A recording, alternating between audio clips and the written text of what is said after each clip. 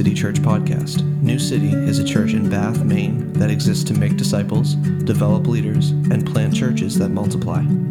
This week, Pastor Joel Littlefield is preaching a special Father's Day message called Act Like Men, and the scripture this week is 1 Corinthians chapter 16, verses 13 and 14. We hope you are blessed by the message today.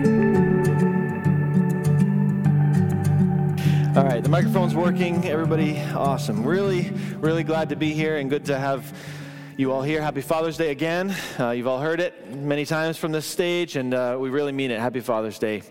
And so I want to start with, before we get into the Word, I do have a really great announcement. The elders decided this past week on something that we've been praying about, and it's an issue that concerns everybody here. So you ready? What is it? So everybody knows that we've been, this building sold to some new owners a few months ago. It's now owned by Bath Housing, which put a time limit on our existence in this room of maximum 2 years. We signed a 1-year lease. But anyway, that's caused us to be looking and praying, Lord, where do you want us? Where are we going to be in the next year or two?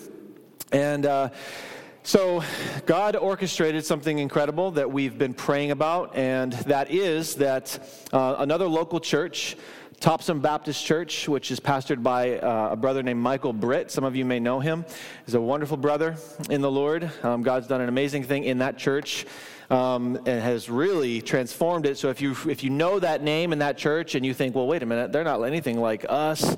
Well, God has done an amazing thing in that church to bring it from a KJV only, very cult-like mentality to a pretty healthy mindset. And anyway, they have a building that they own. It's completely paid off in Topsom. So the idea was mentioned that we pray and consider about our two churches coming together. They have a smaller congregation, a little bit of an older median age, but we have done just that. We've been praying. Our elders have been meeting together, and God has been at least beginning to knit our hearts together with their leaders. And so we are seeking the Lord about that. And what we kind of voted on last week is just a kind of a soft yes. Yes, we're going to pursue this. We don't have all the pieces in place. We still need God to do various things to line this all up. And I'm sure, and we welcome questions from the members here. If you have thoughts or concerns and you're like, well, what about this? And what does it mean for that? That's the kind of stuff we want to be able to communicate with you about. Obviously, we won't have an open forum here and do that because we need time to get into the Word. But keep praying, you guys. And I think amongst the elders and amongst Michael, the thought is very hopeful. I'm very excited. And the elders are also really excited about this prospect. And so that's it. It's a great, I see a lot of question marks sitting over your heads. Just what does that mean? Will we be New City Church? Yes, we would still be New City Church. I think that it's a great thing. So questions are welcomed. Find us after the service if you want. If you want to write us a letter or a book, whichever you prefer, we'll take it, and we're happy to talk with you guys about it. But please keep that in prayer. Obviously, it's a big move that involves everybody here. People driving from certain places are thinking, wait, Topsom, that's 10 minutes further than where I'm currently driving from. So all those things we're praying about and considering all of that stuff. So that's it. Any objections? No. I'm not. We're not. We take no objections. I'm just kidding. Okay. All right. Let's get into the Word together, guys. I wanted to get that out of the way first. Some of you guys, you acted surprised, thankfully, because apparently 2 city groups already heard that announcement. Isaac and I couldn't wait, apparently. So, but good job acting surprised for those who are in my group and Isaac's group. So, and for the rest, you guys it's a vault. You can keep secrets. That's good. All right. So turn with me to 1 Corinthians chapter 16. And we're going to get into the text today. It's a short text that's going to really kind of launch us into the sermon. And as promised from last Mother's Day, this past Mother's Day, I preached a message on biblical womanhood and motherhood. And I had mentioned at that time that we will do the sequel or the second part to that series and preach on biblical manhood and fatherhood on Father's Day. And so that's what is happening today. Next week, we will be back in Daniel. Pastor John will be preaching Daniel chapter 8. So come back for that. But Father's Day message for you. The title of the message is Act Like Men. Act like men. Only 2 short verses. 1 Corinthians chapter 16, beginning in verse 13. The Word of God says this: Be watchful. Stand firm in the faith. Act like men. Be strong. Let all that you do be done in love. You pray with me, please? Father in heaven, we are in desperate need of you once again. As the Bible is opened and as the Word of God is preached, we need you ultimately to teach our hearts what it needs to hear. And I pray for humility for every person in this room. I pray for humility, especially for the men, for the fathers, for the young boys. Pray for families and marriages and all that makes biblical manhood and fatherhood so crucial for our culture and our society. Most of which is the fact that you have called men to be men, and you've set the example ultimately of what it is to be a good father. So God, lead us today. Speak to us, point us to Jesus, remind us of the truth that we need to hear, God. I pray that you would push out of our hearts by your grace and by your love all that is false, all that the world has taught and is so fiercely teaching and preaching to devour the minds of men and women and young people today. All that is false, God, push it out and bring us to the truth today. We love you. Thank you, God, for this opportunity. Thank you for being a good father to us. Thank you for your word today. We commit ourselves to it in Jesus' name. Amen. Amen. So this is a Father's Day message, so most of my focus will be on the male humans in the room. But ladies, don't tune out. There is much for you to pray about, to affirm that you hear in Scripture today, and to rejoice in as you think about the truth of God's Word. So though this will be directed mostly to men, this is certainly applicable to every follower of Jesus, every human, every soul called to surrender to these truths. So much for you to think about, ladies. The passage before us that we've read is a very interesting one, and we're really going to spend all of our time in that short section. We'll launch off into a couple different areas as well, but we'll really try to receive it for all that it's worth in the next 45 minutes or so. So brothers, men, boys, male humans, listen up. Sit up straight, tune in. Don't let this tune out of your ears. Enter into the battleground. Take heed to what is being said today, because the warfare is real and God has called you. God has called you.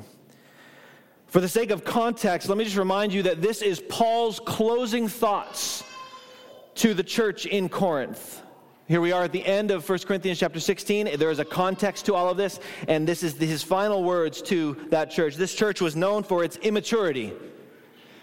This church was known for immaturity and for apathy and all sorts of things. And so let me just remind you, name a few issues that if you've read the book of Corinthians, you may know already some of these things. But this is what Paul has been addressing. There have been divisions in the body over various teachers in the church, dividing over who is their favorite. It's fairly immature. They were tolerating incest relationships within the church. That's a problem. Christians were suing one another instead of handling their matters biblically within the church. Another pretty big deal. Some did not know how to control their bodies and excused sexual immorality in the church. These are some of the behaviors. Now, this just is the tip of the iceberg, but this is some of what's going on in the church of Corinth. These are serious issues, all of which Paul addressed with the gospel. And that's the amazing thing about the book of Corinthians, is all these problems and issues that we see in the church, they in fact can sort of be a snapshot of the reality of Christianity. That we're all battling, we're all fighting against the flesh, and we need to war against the flesh. But we need teachers, we need the Word of God, we need the gospel. And then he comes to this final greeting, which is that he has a greeting at the beginning, and then he closes with a greeting. And he's naming some people and talking and saying farewell, and I'm coming to you soon, and these sorts of things. So he comes to the end, to this final greeting, to this messy church family, and it's a greeting that he says he writes with his own hands. Paul says, I write to you with my own hands, and he gives this final exhortation, and within it we see these three words, act like men. Act like men. Be watchful, stand firm in the faith, act like men. Now this very idea is under attack.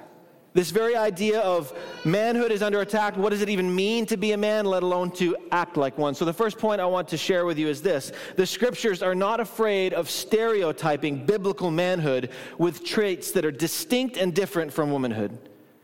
The Bible is not afraid of stereotypes, generalizations. Men should act like this, women should act like this, in general. The Bible isn't afraid of that. God's word, and certainly God, does not steer away from that. So we, as Christians, as followers of Christ, we can follow what God's word leads us in, and we don't have to be afraid of that either. In an exhortation to the entire church, which is what Corinth was made up of, both men and women, Paul uses a specific idea of masculinity to set the bar for that church. So, of course, this has been attacked by many, right? This text itself, because he is addressing men and women. But he uses this very specific idea of masculinity to set the bar. And he's not sexist. He's biblical. He sees the distinction in God's design as something good. So as he's instructing the church, he finds no issue with saying, church, act like men. Now, we're going to talk more about that, and this will hopefully become clear. The phrase he uses could be rendered, be courageous like a man. Be courageous like a man. Now, can women be courageous? Oh, there's no question about it. Women can be courageous. Should Christian women be courageous? Yes, this is not just a call for men to be courageous. Women should be courageous as well, and they are, and they in many, many ways. But Paul instructs the whole church to do so by saying specifically, be brave like a man. Be courageous like a man.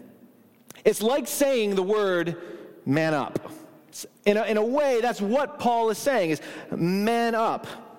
Or suck it up. You ever heard that? You ever been told that?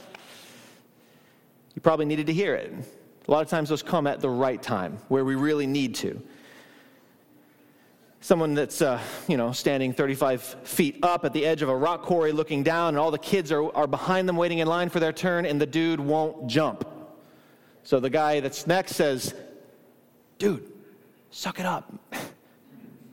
You're holding up the line. Jump.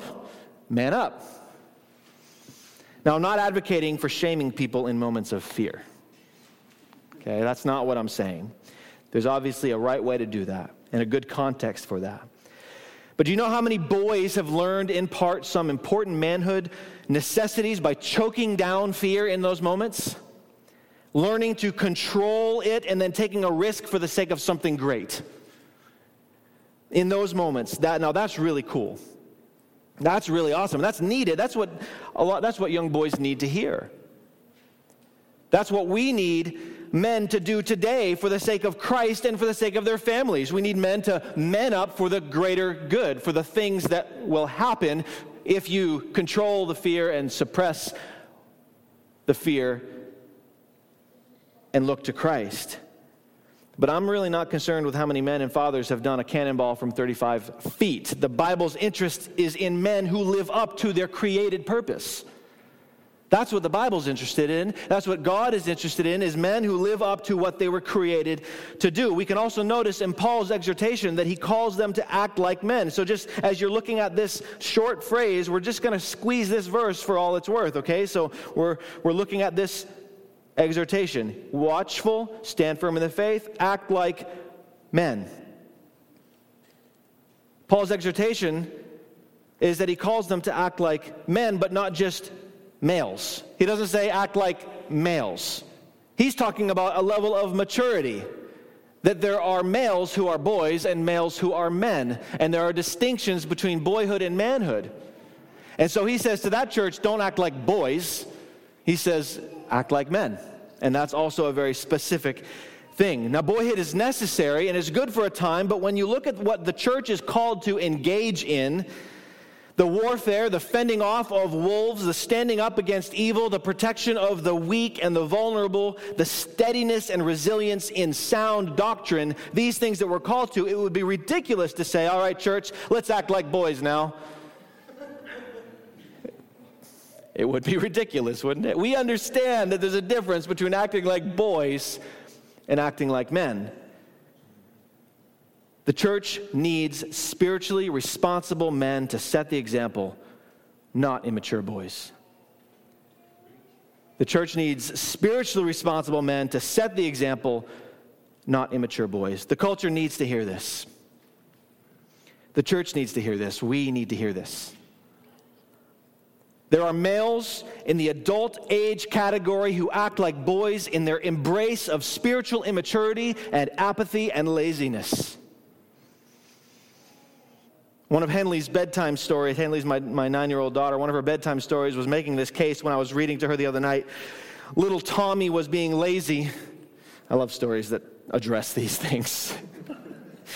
So his mom decided to give him a taste of his own medicine. She wouldn't clean or cook or wake him up in time for school because she was too tired. She turned his medicine back on himself, or she was too busy to do the responsible things, as he would often say. And in his frustration, it finally clicked, and he began to help out around the house. Great moral story. This is the attitude of a boy, though. I can't do this. I'm too tired. There's too much going on. I want my toys. I want my things. This is not an attitude of a man. So when you see a man acting like that, you think, stop it. You think, grow up. Act like a man. And there's nothing to apologize for in that statement.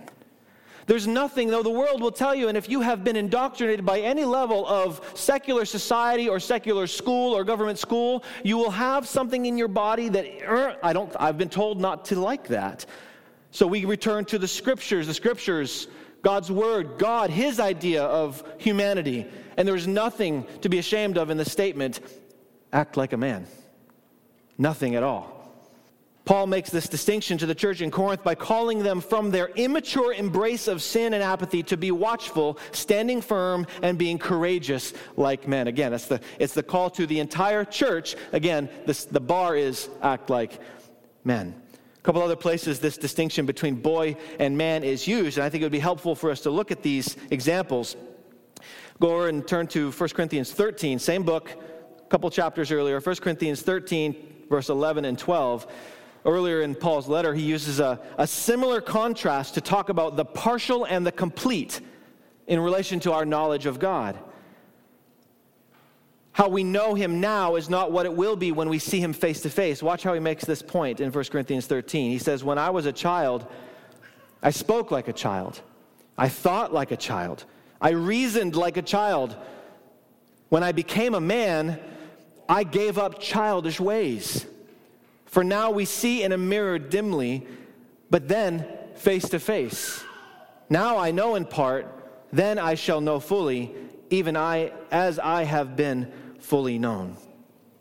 So there's some intentionality in there that Paul is using to make this point. It's reasonable to think about a child thinking, speaking, and dealing with life in childish ways. And so he says that when I was a child, I acted like a child. That's normal. We don't rebuke children for acting like children, although we do, don't we? Quit being so childish, you child. And then we go, wait a minute. And it's a journey, right? Parents, we're figuring this out still. We need God so desperately. But it's normal for children to be childish. But he says, but when he became a man, Paul says, when he became a man, he gave up childish ways. There was a distinction, there was an intentionality, a moment behind that. And this is what he's using to make the point. One commentator said it this way, Paul, he was no Peter Pan, refusing to grow up. He exercised the functions of adulthood with determination. He put childish ways behind him. He put childish ways behind him. Another place we see this is in Luke chapter 2, another really famous story. When Jesus, as a young boy in the care of his parents, is on a pilgrimage to Jerusalem for one of the feast days, Mary and Joseph leave to head home. You guys remember this story, but they lost track of Jesus. And when they finally found him, he was teaching in the temple at 12 years old, teaching in the temple. They finally find him. In their frustration, they say something like, "Why would you do this to us, Jesus?" And in the very famous reply, Luke chapter 2, verse 49, Jesus replies these famous words, "Why were you looking for me? Did you not know that I must be in my Father's house?" Or as another translation puts it, "Did you not know that I would be about my Father's business?" At 12 years old, did you not know that this is what my life is about? To be about my Father's business? Is that not a statement of manhood? That my duty as a man of God, and Jesus setting the example even at 12, that my business is to do what my Father has for me to do. Scripture says that they pondered these things, Mary and Joseph, and they didn't quite understand them fully, so they went home, and then the next chapter closes with these words, or the chapter closes with these words, Luke 2:52, "And Jesus increased in wisdom and in stature and in favor with God and with man." That Jesus, the boy Jesus, 12-year-old Jesus, from there increased in wisdom. He continued to grow in his Father's business. And I don't mean the wood shop. I mean his Father's business, not Joseph, his Father in heaven. At 12 years old, Jesus showed great maturity by his obedience to the will of his Father. He knew what his business was to be.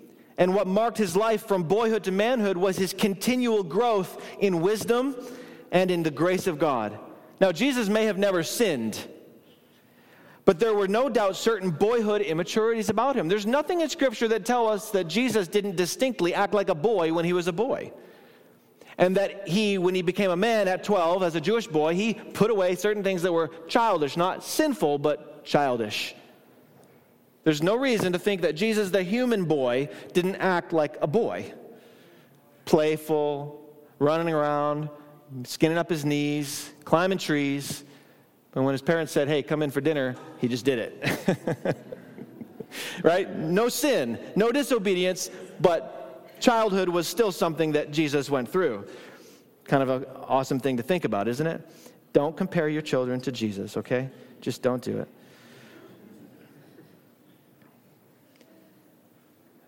Another charge I want to make to you is this. Men, make it your business to put away what is childish in you.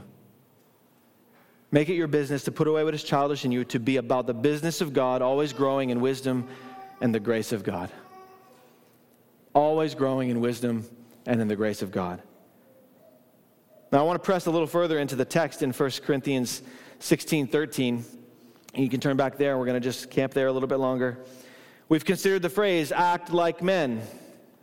And we can understand Paul's clear and ultimate intention is to set the eyes of all believers on Christian maturity, on growth, and on Christ-likeness. That is our aim. Every person here, every man and woman who professes the name of Christ, every child who professes the name of Christ, that is your goal, is Christ-likeness. But he's choosing to do so by unapologetically placing men of God on a pedestal. Not to be worshiped and praised. See, that's wrong. Men should not be worshiped and praised in that way. But Paul does something here to set them up as leaders and examples.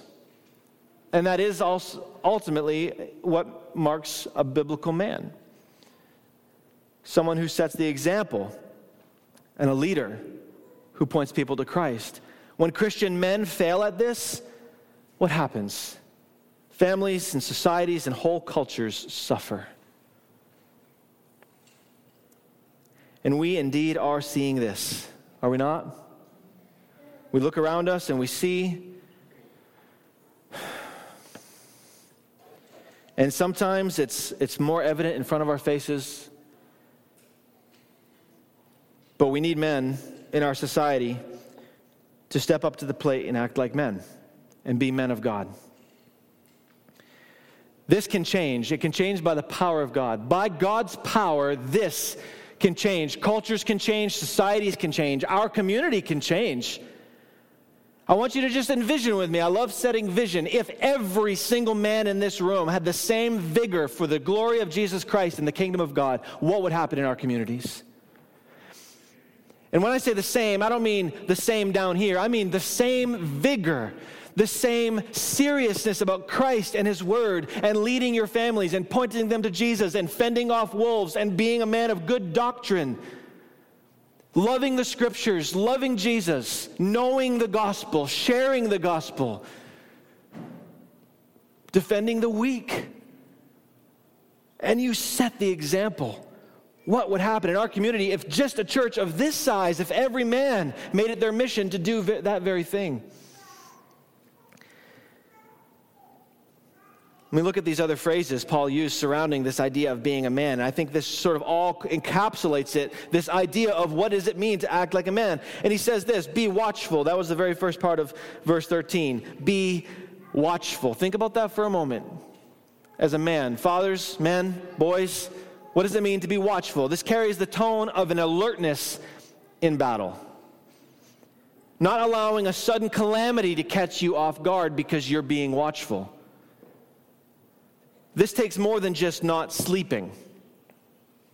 To be a man is to be watchful, putting an asserted effort into being spiritually awake. So it's not enough to just not sleep. It's an asserted effort to be awake. It's an asserted effort. So ask yourself, am I that? Am I that kind of a man? Am I making asserted effort into being spiritually awake?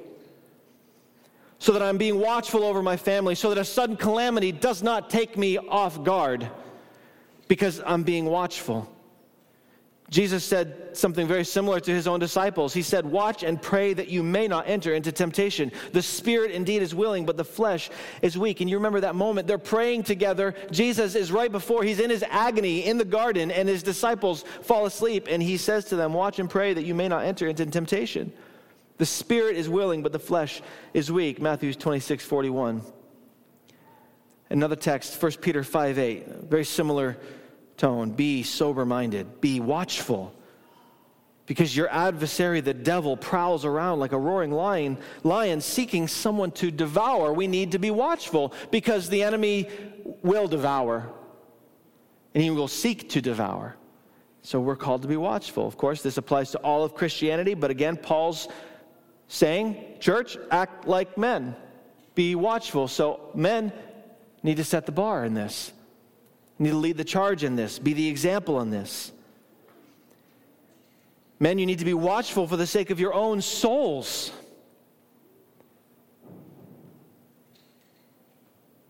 So that you can lead those around you that you love. Your wife, your children need you to be watchful. Your wife and children need you to be watchful. So if you're not being watchful spiritually, you might say, well, I can protect my home very well, but are you protecting your soul? Are you guarding your heart against sin, or have you fallen into apathy? So be watchful over your own souls, your wife and your children, your community, but not let alone God the Father has called you to this.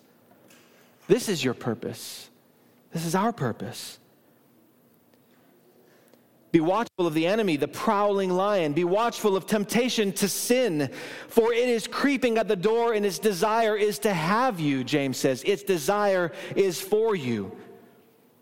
So stay awake. Be watchful of spiritual laziness. The cool thing is men are actually wired for watchfulness. A man can sit in a restaurant with his family thinking about 14 unique ways to defend the entire place.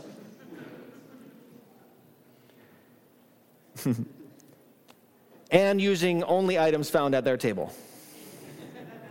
Napkin, fork, knife, toothpick. That's all I got. Menu.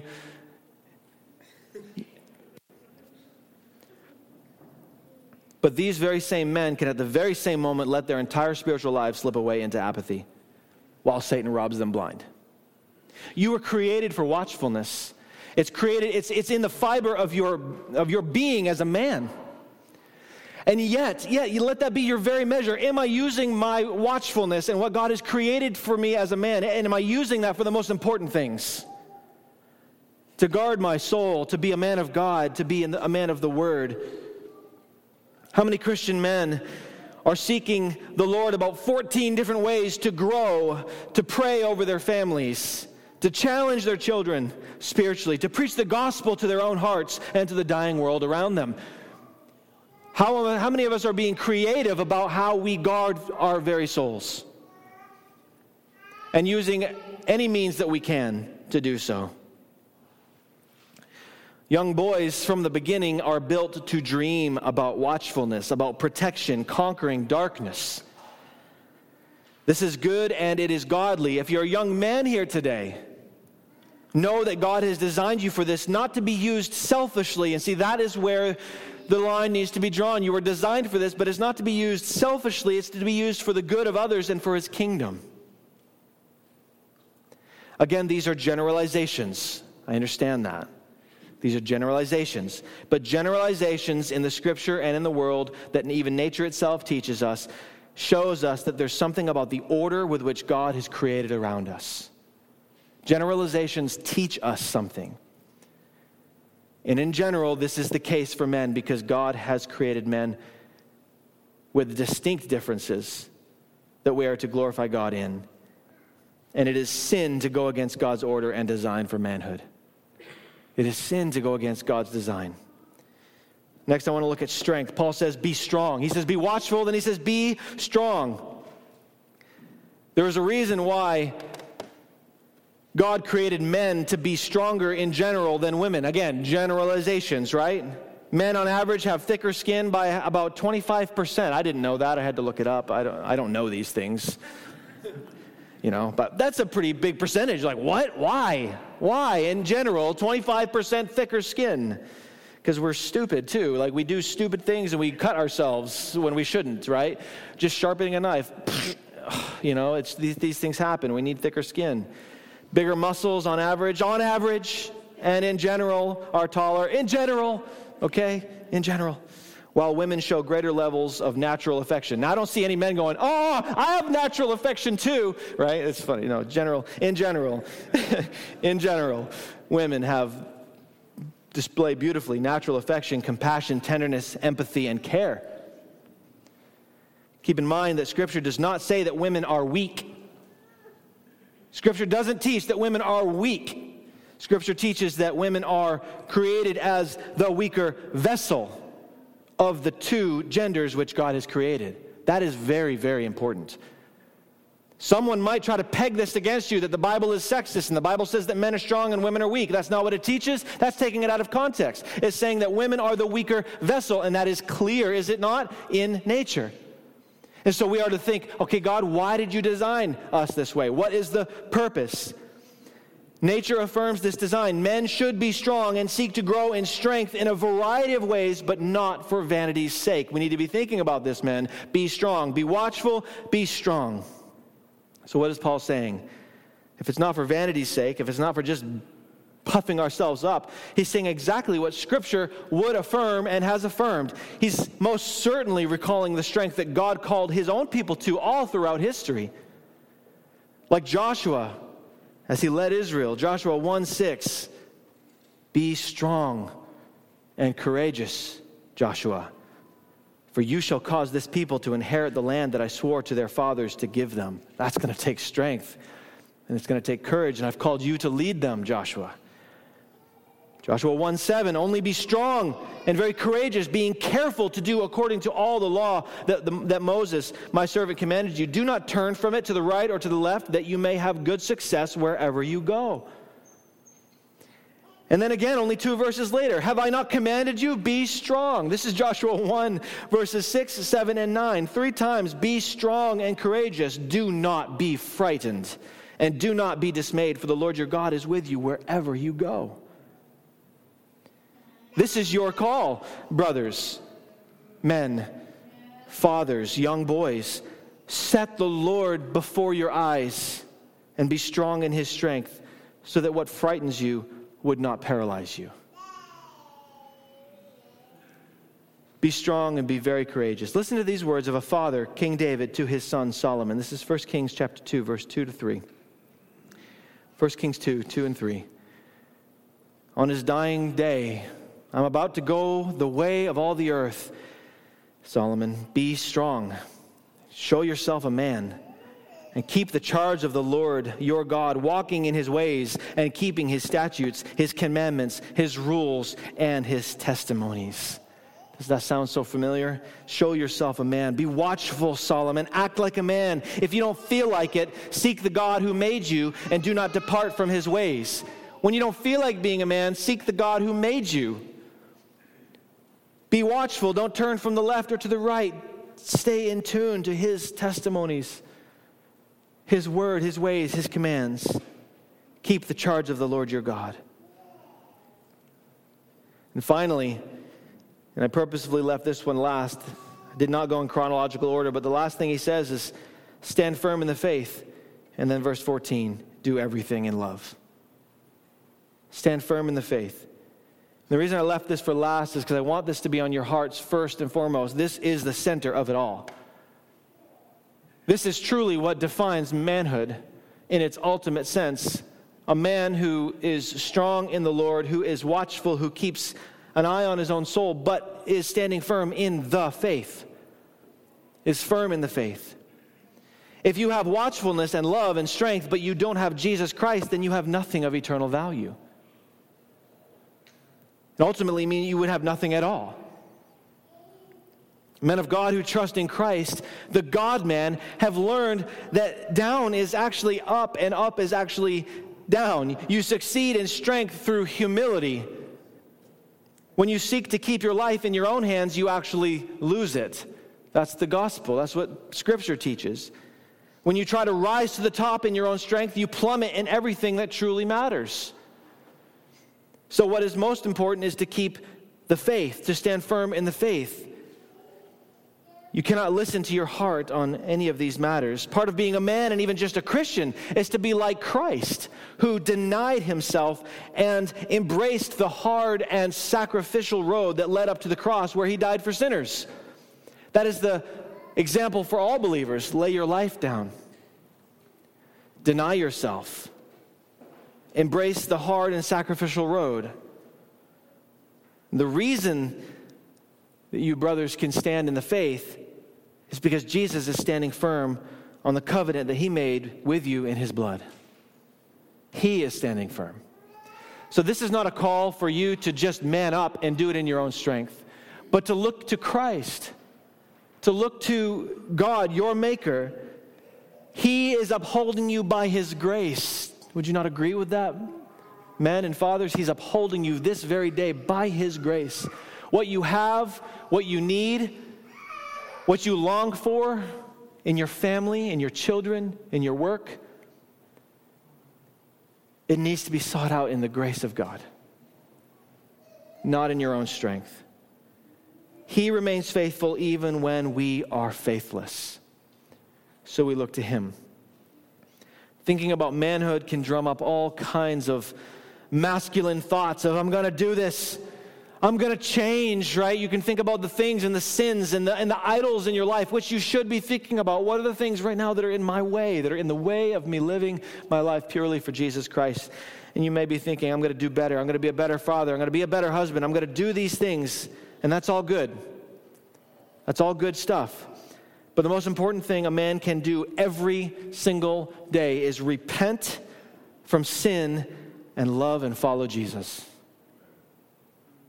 Every single day. The most important thing that you can do as a man is repent of sin and love and follow Jesus. Repent and follow Jesus. Repent and follow Jesus. Do it over and over and over again.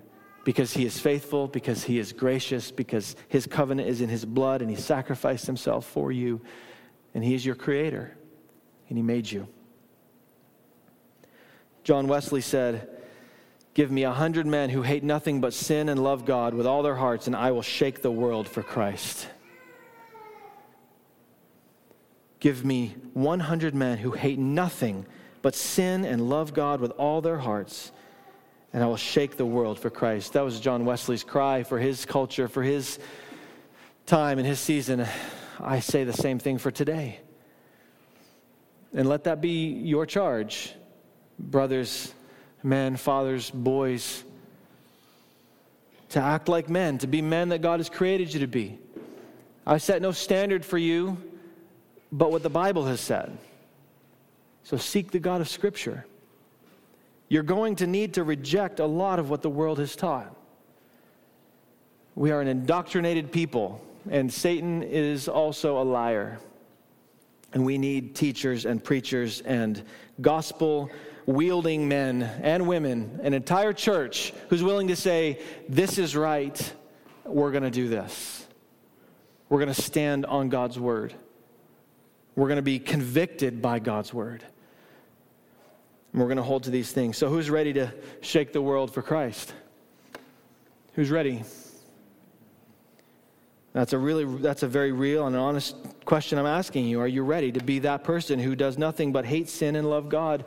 You hate your sin, and you know why you hate your sin? Because it separated you from God. But Jesus is the answer. He died for you. He paid for your sins. He came and he rescued you from your sin. And he gives you eternal life and righteousness, and it's yours through faith in Jesus. If you trust in him, you put your faith in Christ. So if you're a man here today and you're not in Christ, that's your next step. That is your next step. That is the most important thing that could ever happen, is to be called out of darkness into light, is to repent of sin and follow Jesus. Because he's convicting your heart, and you know he's made you, he's created you, you are his. But the only way to have fellowship with God is through Jesus. So are you ready to shake the world for Christ? Is the Spirit convicting you of sin today? Sin as a father, as a brother, as a son, as a boy. Sins of apathy, sins of laziness, sins of idolatry and sexual sin, whatever that might be, I'm saying all of it. Men, we need to think about these things. Are you ready to hate your sin and love God with all your heart and stop making excuses? And that's for me and for all of us here. No more excuses. I'm going to ask now something that I want you to take very seriously. I'm going to ask every male in this room, men, this is for you. I'm asking you to respond to a charge. I'm asking, is there conviction in your heart about this very phrase? Act like a man. Be a man after God's heart. Be like Christ. Every male in this room who wants this today and doesn't want it to fade away tomorrow morning. I'm not asking for men to say, well, I'm going to stand up today, but tomorrow morning it's going to be different. I'm going to go right back into my routine of ignoring God, of rejecting, of not pursuing him with all my heart. This is a call to, I understand it's a great, massive calling, but with Christ, with the Spirit of God, all things are possible. So if that's you, I am asking you, man, boy, male, to stand right where you are so that your church, your family, your wives, your kids may see you stand. Now, only do it if it's your conviction to do so. Maybe you're a man who's walking in this right now, and so you're saying, I know I need this, but by God's mercy, he's helping me.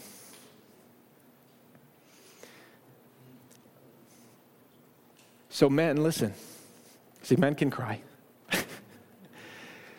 Listen, take this charge seriously. If we're going to act like men, it's not going to look like the world says it's going to look. It's going to look like Scripture. And look at around you. I want you to look at all the men around you. You can take a glance. We need each other. You need this church. You need the church, the body of Christ, to walk with you, to hold you up. But you ultimately, brothers, you have the Spirit of God. You have the Spirit of God in you. So tomorrow morning as you wake up, this doesn't have to fade. This can be the rest of your life, repenting of sin, hating your sin, loving God with all your heart, leading your families towards Jesus Christ. Amen, brothers? I want the rest of you, wives, children, the rest of the church, the men who are around you, find them, lay your hands on them. We're going to pray for a move of God on the men in this church and the men in our community. So everybody, if you feel comfortable, and I hope most of you do, find a shoulder to put your hand on. If you're just a bunch of brothers clumped together and you're all standing, then just clump together then. I don't care what it takes. But we're going to pray together. We're going to ask God to do a move and a work on the men in this church.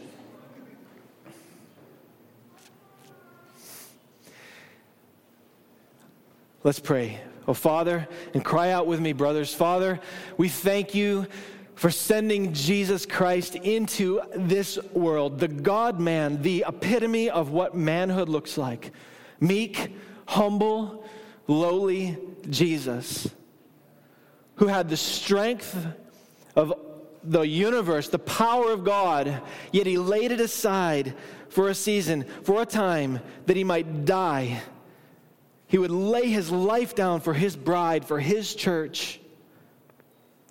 So, Lord, I pray that we as men in this church would be those who lay our lives down, to live sacrificially, to live humility, to live as those who are willing to die for Christ. I pray that you'd call us to this watchfulness. And God, if we've not been watchful, but our eyes have been closed, maybe our eyes have been open to the wrong things that have been killing us and have been tearing our souls apart, may we be now open and our eyes watchful of the spiritual things around us, our family, our children, our church. Where are you moving, God? Where are you at work? And Lord, may we as men go to those places. When we think about our work and our community and what makes our identity, may it not be in our jobs and in our possessions. May it be in how closely we follow Jesus Christ, how we walk with him daily, how we are in his word. Lord, may we be strong men, not just physically, but Lord, spiritually, that we would have the strength and the armor of God about us, and that we would daily be putting on the armor of God, that we may withstand in the day of evil. Lord, I pray that those men in this room that are deeply struggling with sin and it grips them, some idol, something that they are pursuing, something that holds them fast, God, may you hold us. And may we repent and turn today of all of that idolatry and all the sin that trips us. And may we run the race and pursue Jesus, the author and finisher of our faith.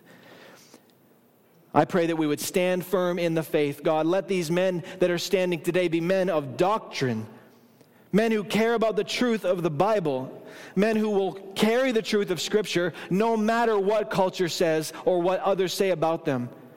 God, may we carry the Word of God into our workplaces, in our minds, Lord. Be willing to share and speak forth your word to a lost and dying world. God, make us men who care about the truth and preach the truth. But may it happen in our families. May we be truth tellers to our kids. May we have the resilience to stand against whatever opposes biblical values. Give us the patience to endure. I pray for the wives that are surrounding these men as well, Lord. May these wives be godly women who love and help their husbands as they seek to follow Christ, as you've called women to be helpers. And oh, Holy Spirit, you are a helper as well. And so that does not sound like a lesser statement to me. Lord, I pray that you strengthen marriages, heal wounds that are deep. God, may men lead their families to church, to fellowship. Oh God, we pray for a pouring out of your Spirit. Bring us as men to seriousness and sober-mindedness. And we love you. We thank you that it's all possible because of Jesus, our Savior, our Lord, our King. You are King and you are Lord. We pray all this in the name of Jesus. Amen. Amen. Thanks for tuning in to this week's message. For more messages from New City Church, check us out on any of the major podcasting platforms. Or if you want to find our gathering times, location, or any other information about New City, check out our website at bathnewcity.church. We hope to have you join us next week.